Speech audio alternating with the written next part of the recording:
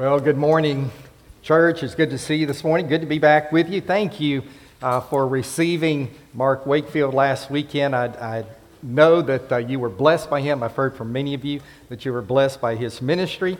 He's a wonderful man of God and a great state missionary for us as Alabama Baptists and our State Board of Missions.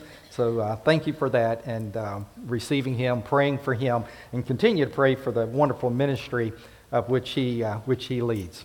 Well, let's take our Bibles this morning and let's turn to Acts chapter 8. Acts chapter 8, and we're going to be looking at verses 1 through 4 in just a few moments. In his book that is entitled Scatter, Andrew Scott tells the story about when he helped to coach his 8-year-old son in soccer. Now, I imagine we have many parents here and maybe some who also helped to coach soccer. Maybe it was when your child was 4 or 5 years old, or maybe in elementary school, maybe on into junior high and high school. Our Linda and I have had 4 grandsons that have played soccer. 2 are now playing in college, and the third one played through this varsity year at Prattville High School. And so we're used to going to soccer games. But we remember when they were really young, just like Andrew Scott. We remember when those kids were on the soccer field, that no matter how much planning, how much describing and whiteboards and coaching during the week and explaining, when it came time for those young children and the ball was at center field and it was kicked, all the boys and the girls that would play too, I mean, they all just like a magnet just ran to the ball. And some of you remember seeing that and how cute it was. Here they're all running to the ball, and some of them may fall, and they keep on trying to kick the ball, trying to get to one goal to the other. And the whole time, the coaches are on the side. No, play your position. Get into your space, and kick the ball to each other. And no, you're going the wrong goal. You're going the wrong direction. You know, all these things are going on with the coaches. And yet the kids, all they're trying to do, just trying to get the ball. And that poor goalie, here he's got this mass of 8-year-olds just running straight at him. And all of them trying to kick the ball into the goal. Sometimes they get the ball, sometimes it's unintentional. They get the ball in the goal, and so does the goalie, and so does half the team wind up sometimes in the net itself. I mean, it is cute. And the parents on the sideline, they're having they're shouting, they're enjoying it, they're kids. And for the novice soccer player, they probably don't even realize that this is not really how the game was meant to be played. And like Andrew Scott said in his book, there's a lot of energy exerted, enthusiasm shown by the teams, but not much is accomplished in terms of the ultimate goal of the game. And again, the parents may enjoy it. The novice soccer fan or viewer may enjoy it as well. But that's not how the game is played. I want you to see that that's a relationship to the Church of Jesus Christ. Throughout the centuries, it seems like there are times like we mass together, we come together, and there's lots of energy, there's lots of enthusiasm, but there are many times when we don't always accomplish what we are supposed to be accomplishing as the church. Now, a couple of weeks ago, I started a series talking about the church gather. And it's important for the church to gather in small group Bible studies on Sunday morning. It's important for the church, as we talked about 2 weeks ago, to gather for worship. But today, I want to talk about the church is supposed to be scattering as well. The church scatters. And just like a good soccer team, that everybody's playing their position, they're all across the field, they're getting in their space, and they're moving the ball toward the goal, everybody accomplishing their purpose, so we must be as well trained and planning and in our space, taking care of reaching the goal that God has for us. So this morning, let's look at the church scattered. The first thing I want to share with you about the church gathered is the biblical basis for the scattering. What's the biblical basis for what we do? Actually, it started in the Garden of Eden. In the very Garden of Eden, we find the marching orders. When God created Adam and Eve, He actually gave the marching orders for how we were supposed to live in this world. Listen to this in Genesis chapter 1, verse 27. So God created mankind in His own image. Remember, the image of God is reason, it's rational. The image of God is volitional. The image of God makes the right moral choices. The image of God is the relationships that we can have with one another. The Bible says, so God created mankind in his own image. In the image of God, he created them. Male and female, he created them. And in verse 28, it says, God blessed them and said to them, be fruitful and increase in number, fill the earth and subdue it. He said, I want you to come together in this beautiful union. And I want you to be fruitful, and I want you to increase in number. I want you to fill the earth. I want you to subdue it. This was God's plan for mankind. But if you're like me, when you read that, maybe when you've heard it preached, you're only thinking of the physical aspect. You're thinking of having babies, having children, procreation, giving birth, a husband and wife coming together in a loving union, and children are produced. And yes, that is part of the meaning of the passage, but there is a spiritual meaning behind it as well. God has created us so that we might bring glory to Him and that we might publish His fame throughout the earth.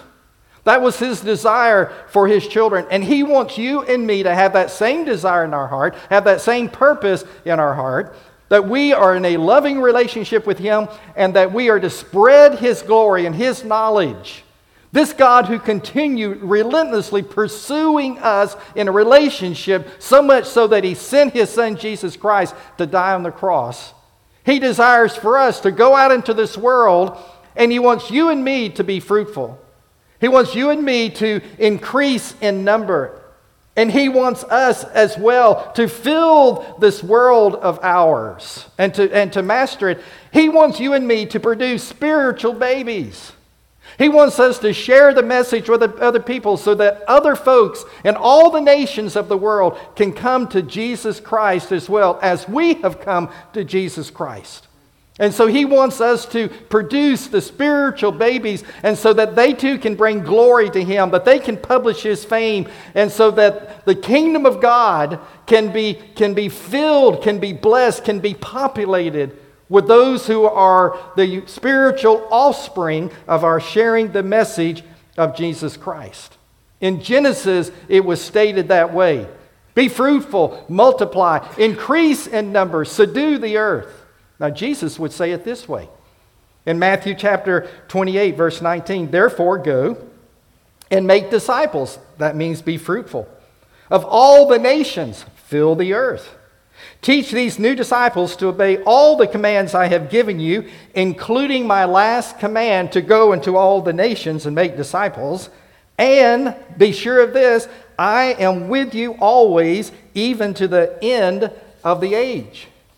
Now, in the first creation with Adam and Eve, that's what they were supposed to be. But we also, in our relationship with God, that we too are to go and that we are to make these disciples, to multiply, to fill the earth. It is still the same today. God made a covenant with Adam and Eve. He says, I will bless you. If you will do these things, I will bless you. He is still in that blessing business today. He will bless us as long as we continue to fill the earth, be fruitful, find ourselves increasing the message of Christ in all of the nations, continuing this mandate that He has given to us and to share so that every tribe, every tongue, every nation might know Jesus Christ. Now, what is the history of scattering? If that's our mandate, if that's our marching orders, if this is the biblical basis of scattering, what's been the history of sharing the message of Jesus Christ? Well, let's start back in the Old Testament. What happened with Adam and Eve? They sinned. They were cast out of the garden. But the mandate was still in place. They were still supposed to be fruitful and to increase in number and to fill the earth.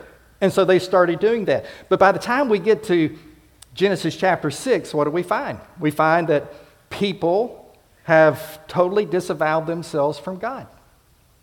They have turned their back on God. They turned their back on the goodness of God and the mercy of God. And they became very, very evil. So what did God do? God said, I'm going to destroy this world. I'm going to bring about a flood. So He raises up Noah.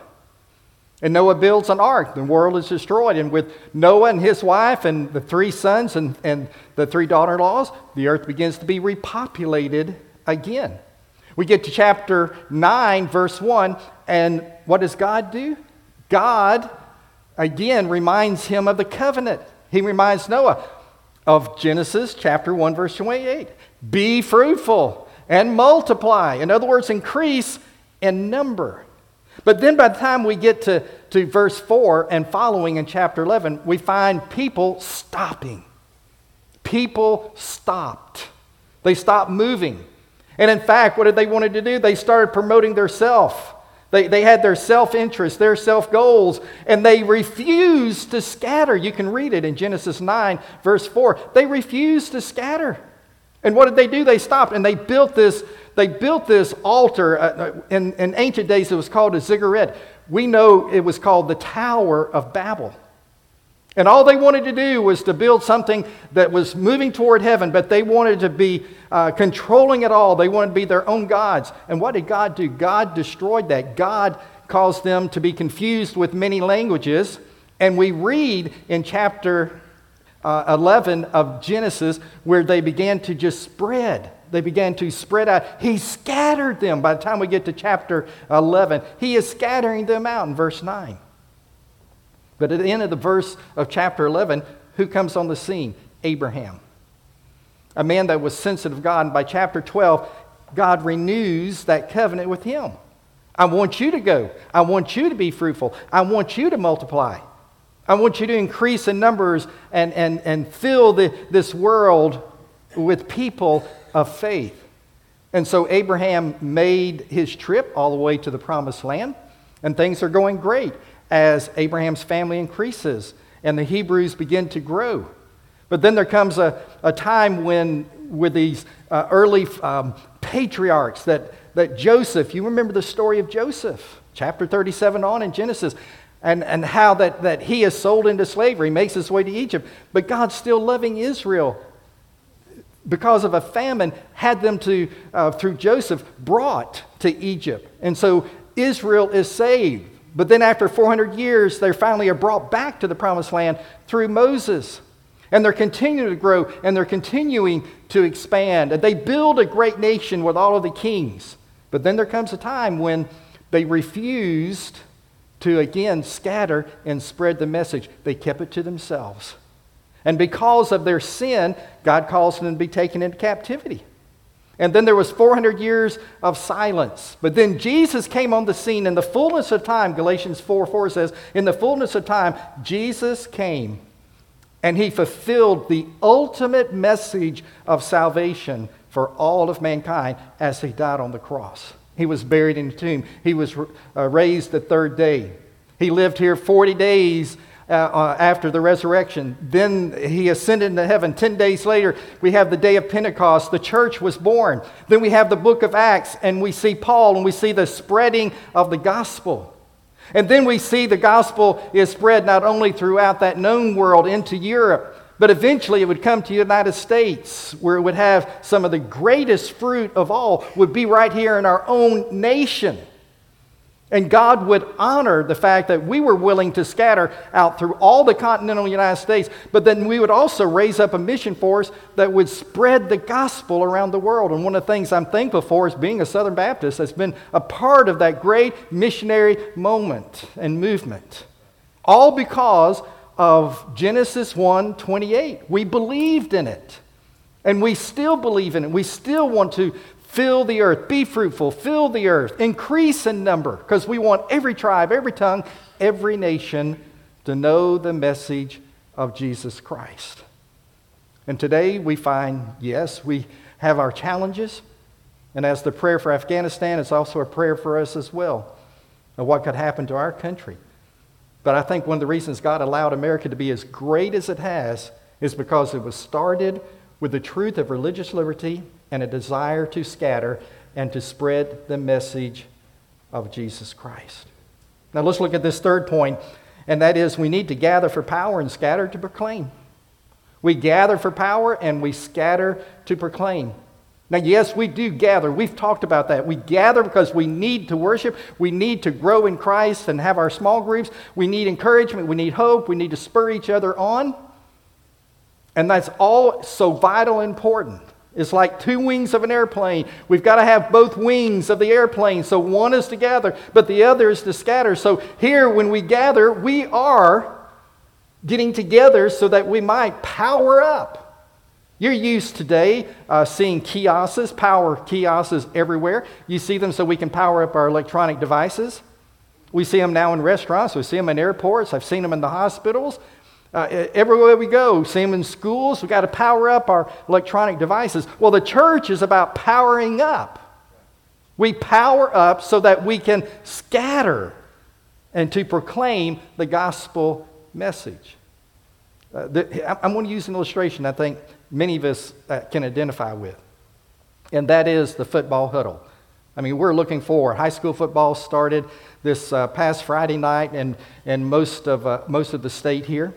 And in a couple of weeks, we're going to have our favorite football teams, and they'll start playing. And while there is those spread offenses nowadays, so they don't huddle quite as much as they used to, but most of us are familiar with the huddle with a football team. And it's important for that football team to huddle together and to huddle and to share and understand what the next play is going to be sure everybody's on the same page. A word of encouragement maybe from the quarterback, whatever it takes. And then they go and they run the play.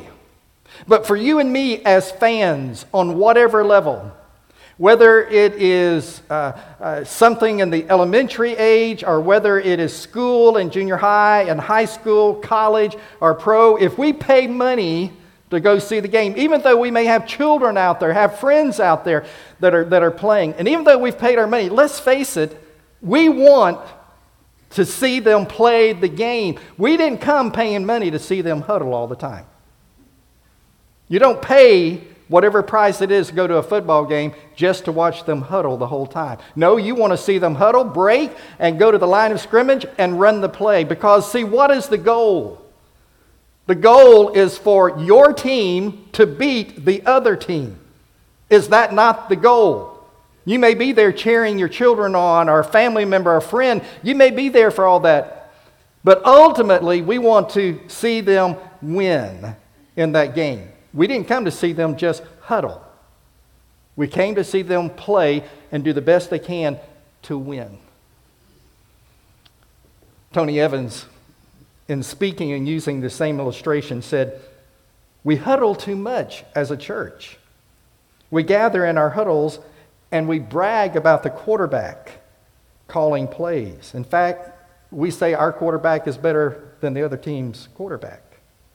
We praise the huddle. But what people don't understand is the huddle is for calling a play for the game. Therefore, the effectiveness of your church cannot be measured by how well you do on Sunday morning. The test is what we do out there in our homes, in school, in the marketplace. That's the measure of what we do.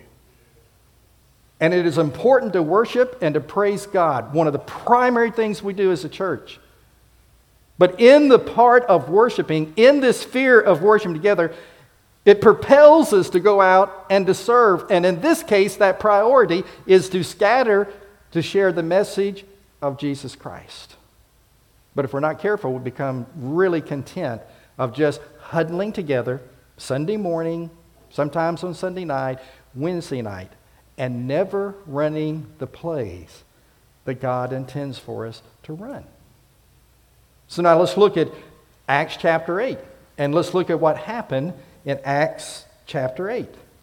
Now the book of Acts can be easily divided into three parts. Chapters 1 through 7 can be Jerusalem. Remember Acts chapter 1 verse 8? And you shall receive power after this. The Holy Spirit will come upon you. And you will be my witnesses. Where? Jerusalem, Judea, Samaria, and the uttermost parts of the world. So chapters 1 through 7 are all about Jerusalem. All 7 chapters. And then beginning in chapter 8 through chapter 12, it's all about Judea and Samaria. And then beginning in chapter 13, when Paul begins the missionary journeys, it's all about the uttermost parts of the world. So here in these first few chapters, we have they're in Jerusalem. We know the power, the Holy Spirit, came upon them in Jerusalem. And then in Acts chapter 2, the power of the Holy Spirit comes down upon them at Pentecost. And then in chapter 3, we see some persecution of Peter and John, where they were told not to talk about Jesus, but there's the word to say, hey, there's no other name under heaven we're going to be by whereby we will be saved. We find them also by chapter 4, they're beaten. They receive the 39 lashes. Then we get to chapter 6, and we see the first deacons are ordained in the church, 7 of them. 2 of them that are very prominent, Stephen and Philip. And then by chapter 6 and into chapter 7, Stephen is, because he is so bold in his witness and sharing the gospel, we find that the Sanhedrin pile all of their hatred on the Christian church. They pile on top of Stephen, where Stephen, though preaching the word, they couldn't stand it because he was preaching in the power of God. They stoned him at the end. So all this is taking place in Jerusalem. And then we begin in chapter 8, verse 1. And Saul, who later would be Paul and would be converted, approved of their killing him. On that day, a great persecution broke out against the church in Jerusalem. Now, there had been persecution already, Peter and John and some others as well. But because of what Stephen did, a great persecution has broken out against the church. And all except the apostles were scattered throughout Judea and Samaria. All but those disciples. Godly men, in verse 2, buried Stephen and mourned deeply for him. Saul began to destroy the church. And I want you to see that word destroyed there. That word destroyed, some of your Bibles may say ravaged. It's the only time this word is used in the Greek New Testament. Only time this word right here, destroyed, ravage. To give you a picture, an image of this, it'd be like hogs getting loose into your garden and just utterly destroying your garden. That's the word here. That's the same word, that same picture. That's what Paul was doing. Saul, he was in the church. He was ravaging it. He was destroying it. He's rooting everything he can, the Bible says. Saul began to destroy the church. Going from house to house, he dragged off both men and women and put them in prison. Then verse 4, those who had been scattered preached the word wherever they went. So let's look at 4 questions that we need to answer. The first one is who? Back in verse 1. All except the apostles. All kinds of people just like you and me. The business people. Those of us that worked with our hands. Those that were carpenters.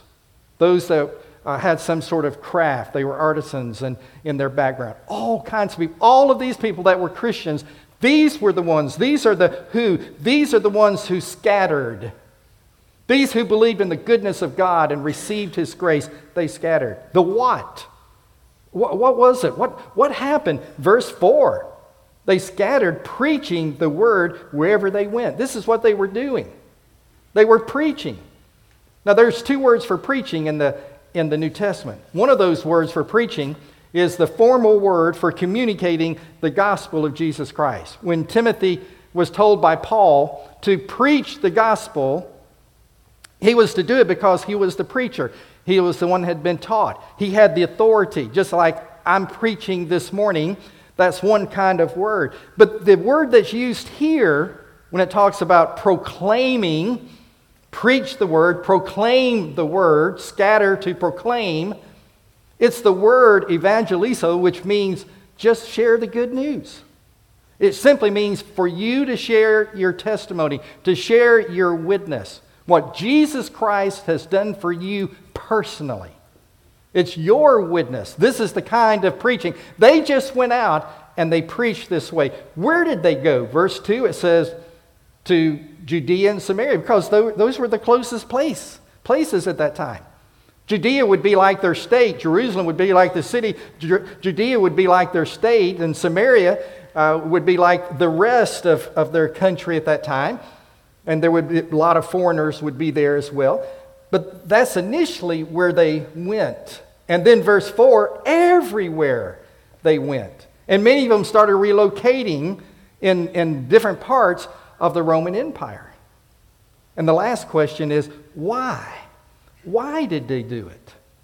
Well, again, look at verse 3 and 4. But Saul began to destroy the church, going from house to house. He dragged off both men and women and put them in prison. Those who had been scattered preached the word wherever they went.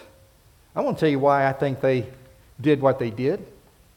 They were so changed by the gospel. Their whole nature was changed. They couldn't help but share the message of what God had done for them. Listen to me.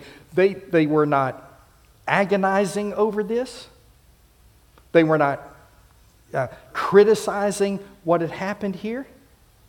It happened. They took what was happening to them in persecution and they just scattered. And when they went, they shared the message of Christ. That's why, because the gospel had made all the difference in their life. In John chapter 4, verse 35, the scripture says, Jesus quoted this, "Don't you have a saying, it's still 4 months until harvest? I tell you, open your eyes and look at the fields. They are ripe for harvest." When they scattered, they recognized other people needed the gospel message. And the fields were ripe at that very moment. Now let me share with you a last point I want to make this morning, and that's hindrances to scattering. Now there are many reasons why we don't scatter, but can I give you 2 just to kind of pinpoint where I think some of us may be? I have found myself in the same position. One of the reasons I think that we are hindered in scattering is that we live with distractions. Let's face it, we have distractions. All around us, there are other things that grab our attention. It's like one man, he had 2 hours one Saturday, and he wanted to go out and create a new flower bed in the corner of his backyard. And so he got all his tools ready and everything he needed to turn the ground and just get it ready and plant some seeds. But he realized he forgot a spade, so he went back to his tool shed to get a spade. But on the way back, he saw a peach tree in his yard, and there was a low limb that was just really low to the ground, and he decided that he needed to prop it up. And so he took some string, another piece of wood, and he propped the limb back up. But then he also noticed as he was coming back that he had another flower bed that had some wonderful annuals in it, and the weeds were about to overtake those flowers, so he stopped to weed that flower bed. And then when he finished that, as he was walking again back toward where he wanted to work on a new flower bed, he saw a hose that had a hole in it, a leak, and the water was just leaking everywhere, and he decided to repair it. And by the time he finally got back to what he originally planned on doing, the 2 hours were up, he was tired, and he was out of energy. Now you may be thinking, well, he needed to do all those other things. Yes, he did. But his goal for that day, what he wanted to do and what he felt he really wanted to accomplish, never got done. And we're going to walk out of here this morning and we're going to say, the pastor's right. And the scripture is right. And we need to set this as a priority. We need to scatter. We need to share the gospel. We need to invite people. We need to be open in our witness and on and on. But before we realize it, instead of giving our attention to this issue and to share the message of Jesus Christ, we will find ourselves back to our old patterns, back to the distractions, back to things that we think are important in our life. And instead of keeping the main thing, we will not be accomplishing what we know we really need to do in our Christian life and make it a priority. Andy Stanley said this, when we lose our why, we lose our way. When we forget why God has placed us here. If we're not careful, we lose the focus and our energy is gone. And we've got to focus instead of being distracted. Now let's look at a second issue that we have to face, and that is living for self. Living for self. Listen what Jesus said to those who had an issue about living for self. Matthew chapter 6. "And why do you worry about clothes? So do not worry about those things saying, what shall we eat? Or what shall we drink? Or what shall we wear? These things dominate. These thoughts also dominate unbelievers. But your heavenly Father already knows all your needs. Seek the kingdom of God above all else and live righteously, and He will give you everything that you need. Jesus said, unbelievers understand these things.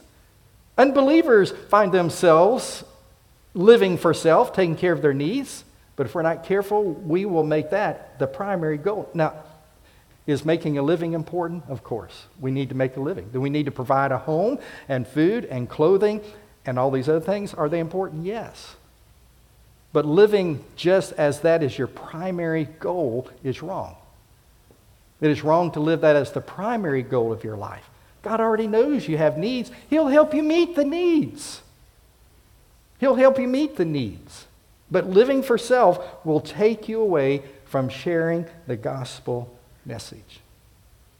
Let me close with a story that I think it's an old story, but it's in history, but it's a story nonetheless that I think will grab our attention about being careful about scattering. It took place in 1271, long time ago, 1271 AD. Nicola and Matteo Polo, the father and brother of Marco Polo, had made their way all the way to what we know today as China. And they had an audience with Kublai Khan. And this great ruler of India and China and the Far East, the Kublai Khan. And they had an audience with him. And in the presence of this great leader of that day, of 1271, they shared the message of Jesus Christ. And Kublai Khan was drawn. He was drawn to the gospel. He did not make a commitment of salvation, but he was drawn to Christianity. There was something attractive to him. And this is what he told Nicola and Matteo Polo. He said, when you get back, send us 100 of your skilled priests in this religion. And I will make sure all the leaders and all the barons, and he just named off a list. He said, I will make sure they hear this message. And I'll make sure they're baptized. You just send them. 30 years went by. Nothing was done. And finally, after 30 years, 2 or 3 missionaries went in that direction. But it was too late. Can you imagine what would have happened if 100 missionaries had gone with the message of Christ? What may have happened to China? We'll never know for sure. But what may have happened if they had gone and had a leader that said, hey, I want people to listen to this message. Think with me about today. The people that need to hear the gospel, that we're not scattering and sharing the word. We gather for power, we scatter to proclaim. That's the covenant Jesus made through Matthew 28, 19, and 20. It's the message that God made with Adam and Eve in the beginning of creation. And that mandate and our marching orders have not changed. Let's pray. Our Father in heaven, thank you for the message.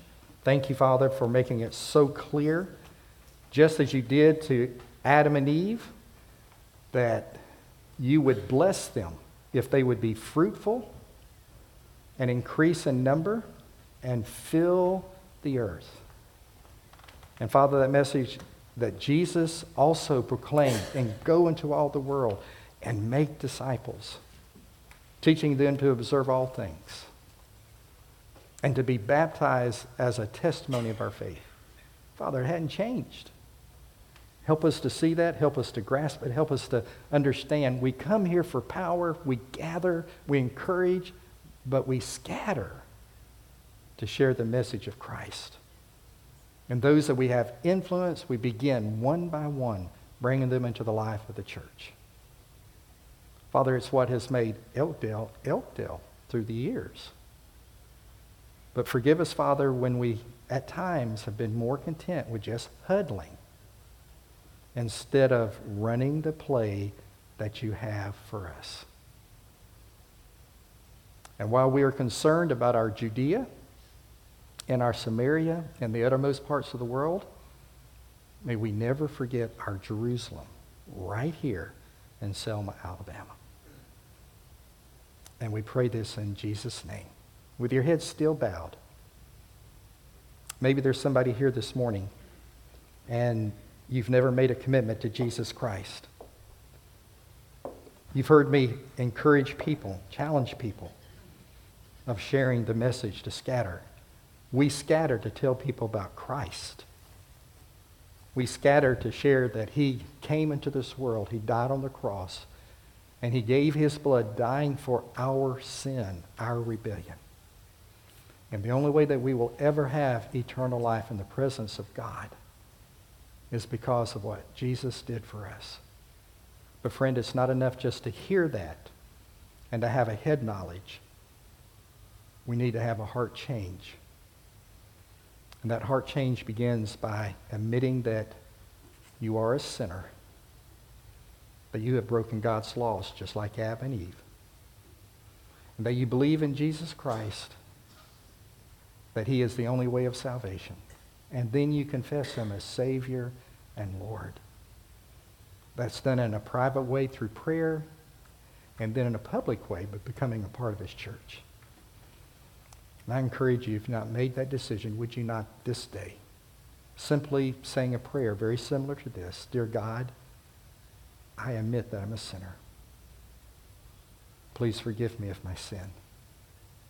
Jesus, I believe that you died for me on a cross. You were buried in a tomb, and you were raised the third day. And I want to confess you as my Savior and my Lord. Help me to be the Christian that you want me to be. Friend, if you pray a prayer very similar to that, God knows your heart. If you're surrendering, he knows your heart. Then you've become a child of God if you pray that prayer and begin the wonderful walk in the Christian life. He wants to change you. He wants to make a difference in your life as he has those who are followers in this service. When we give the invitation in just a moment, we'd love for you to come forward, and we'd love to tell you more, not to embarrass you. The Bible tells us, Jesus talked about this. If we're ashamed to admit that he is our Savior and Lord here, if we're ashamed of him here, he'll be ashamed of us in heaven. So we don't want you to be ashamed. We're not going to embarrass you. But we invite you during the invitation to come and share. Maybe there's someone who needs to come by letter, by statement to be a part, and you want to apply for membership in the life of Elkdale. We encourage you to come. Father, bless this time, this invitation. It is yours, Father. Let your Holy Spirit speak and woo those that you have prepared this day. And in this Christ's name that we pray, amen.